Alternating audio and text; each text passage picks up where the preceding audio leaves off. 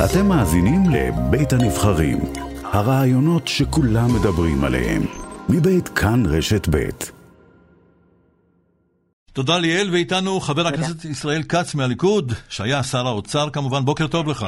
שלום אריה, בוקר טוב. לפני שנגיע לתוכניות הכלכליות של הממשלה הזאת, הייתי רוצה לשמוע את תגובתך על הגילויים הבוקר של תומר גנון בכלכליסט, אותו טלפון שהיה רשום על שמו של בנו של ראש הממשלה לשעבר, הבן אבנר, שכנראה היה הטלפון שבו השתמשה אשתו של נתניהו, שרה נתניהו.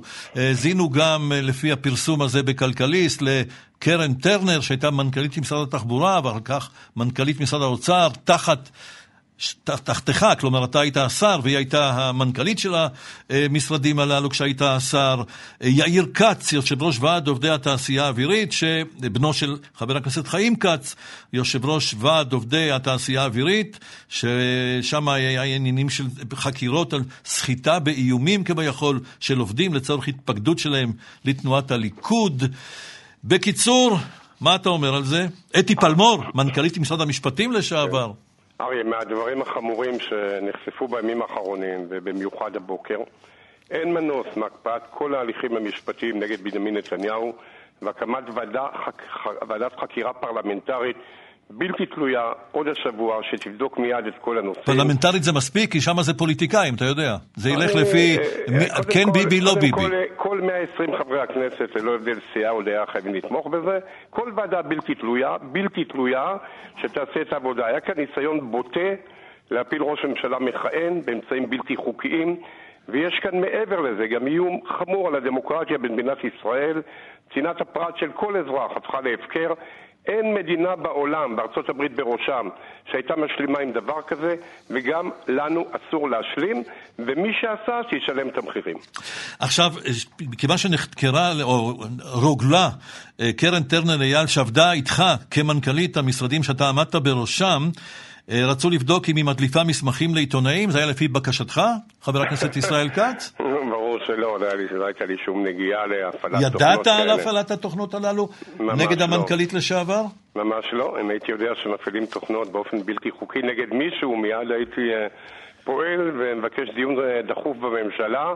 לאף אחד אסור להשלים עם דברים כאלה, וזה לא חשוב אם זה אי או יאיר כץ שם שבסוף לא היה נגדו שום דבר, כן. וכל הדברים האלה. יש כאן תיאור של תופעה חמורה ביותר בדמוקרטיה. כל אזרחי ישראל מפקידים את ביטחון הפנים שלהם בידי המדינה, בידי הממשלה, והם רשאים לצפות שזה יעשה בצורה המבוקרת והנכונה ביותר. גם ככה אנחנו חיים בעולם דיגיטלי, ולכן חייבים כאן להחמיר ולהקפיד. ומה שאנחנו נחשפים אליו כאן זה בדיוק ההפך מזה, וחייבים מיד לעצור ולשים לזה סוף. אבל אתה אומר שפה הייתה חקירה פוליטית נגד ראש ממשלה מכהן, אבל כשמדובר בראש עיריית חולון למשל, מוטי ססון, הוא לא מהליכוד, הוא ממפלגת העבודה, עד כמה שאני יודע. יש פה עיתונאים שגם הם לא חברים בליכוד, כלומר, אולי זה לא היה פוליטי, אולי ניסו לעלות על פשעים שכביכול מבוצעים. הרי אני מאוד זהיר הייתי בדבריי כל השנים האלה.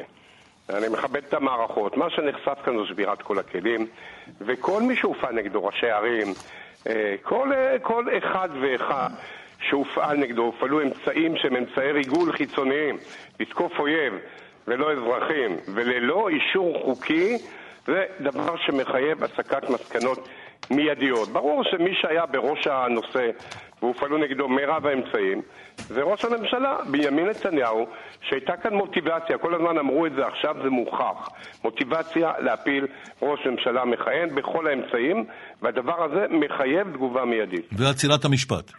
בהחלט, בנסיבות האלה ודאי.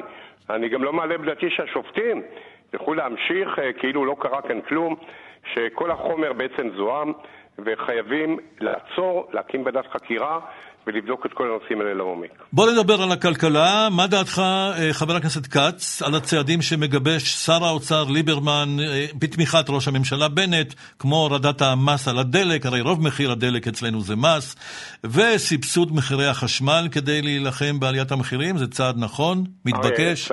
הרי צעדי הממשלה האלה הם חלטורה שנובעת מתוך פאניקה זה לעג לרש. לא היית מוריד שום מיסים ושום דבר. רגע, אני אגיד לך מה אני הייתי עושה. אני אומר, הם אמרו שאין כלום ואין בעיה, ואנשים סתם מתלוננים, והמסעדות מלאות במודיעין ובכל מקום, ופתאום תחת לחץ הציבור, הם מנסים לפעול, יש שם גם ויכוחים פנימיים, בנט מגיע למשרד האוצר. הממשלה חייבת היום לעשות... טוב, זה יפה, לא שראש הממשלה מתעניין באופן אישי. אם הוא ראש הממשלה זה יפה, אם יש לו סמכות זה יפה, אבל זה לא קיים. מה שקורה כאן זו פאניקה. הממשלה חייבת כרגע להגיש לכנסת מיד שני חוקים. אחד, חוק שיבטל ויקפיא את כל ההתייקרויות הממשלתיות לשנת 2022. זה נשמע סוציאליזם, אתה לא סוציאליסט. אמן לי, הרי, אני אסביר מה... קודם כל, אני אומר שני הצעדים. ממש לא סוציאליזם, זה כלכליזם. קודם כל, להקפיא את כל ההתייקרויות הממשלתיות בשנת 2022, דלק, חשמל, מים, ארנונות, כלים, שתייה, ביקורי רופא, כל מה שהזהרנו מפני המשמעות... למה אתם לא עשיתם את זה? הרי המחירים לא התחילה אתמול בבוקר. אני אגיד מה עשיתי. דבר שני, כי הדבר הזה תרם, הזהרנו שיתרום לזינוק ביוקר המחיה. דבר שני, להחליט מיד על פריצת רשת ביטחון כלכלית, בדיוק כמו שאני עשיתי, ופיצוי לכל עסק שיפגע במהלך שנת 22, במחזורו ב-25% ומעלה, בדיוק כמו שעשינו.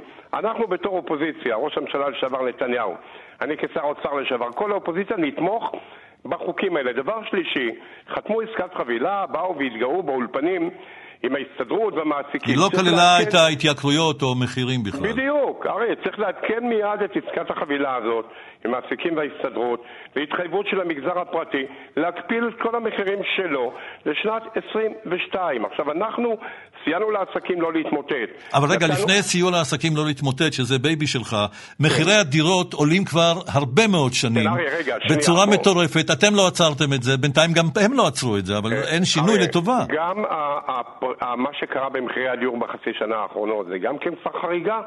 אני אומר ככה, אני כרגע אומר, תנקטו מיד בצעדים אמיתיים.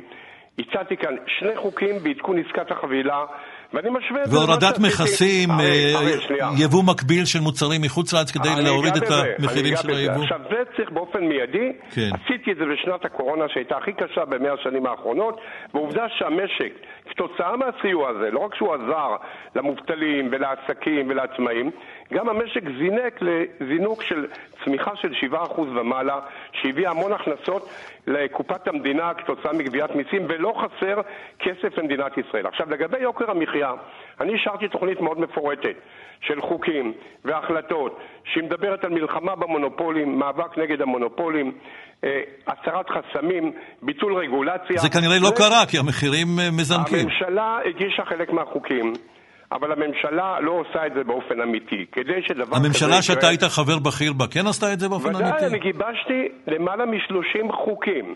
ניתחתי את כל אחת מהסיבות להתייקרות כאן, והבאתי פתרונות. חלק הם ימצאו, אבל הם לא עושים את זה, כי כדי שדבר כזה יקרה, צריך שר מחויב, או שר אוצר מחויב, ראש הממשלה מחויב, שעוסק בזה יומם ולילה. אני עשיתי את זה בפתיחת השמיים, בתחבורה עם ההוזלה. אוקיי, אני רוצה לעבור לשתי שאלות פוליטיות. עשיתי ברכבות, יש דרכים לבצע מהפכה במלחמה ביוקר המחיה, פתיחת היבוא, אבל זה תהליך. אנחנו צריכים עכשיו צעדים מיידיים. כן, הסברת את זה.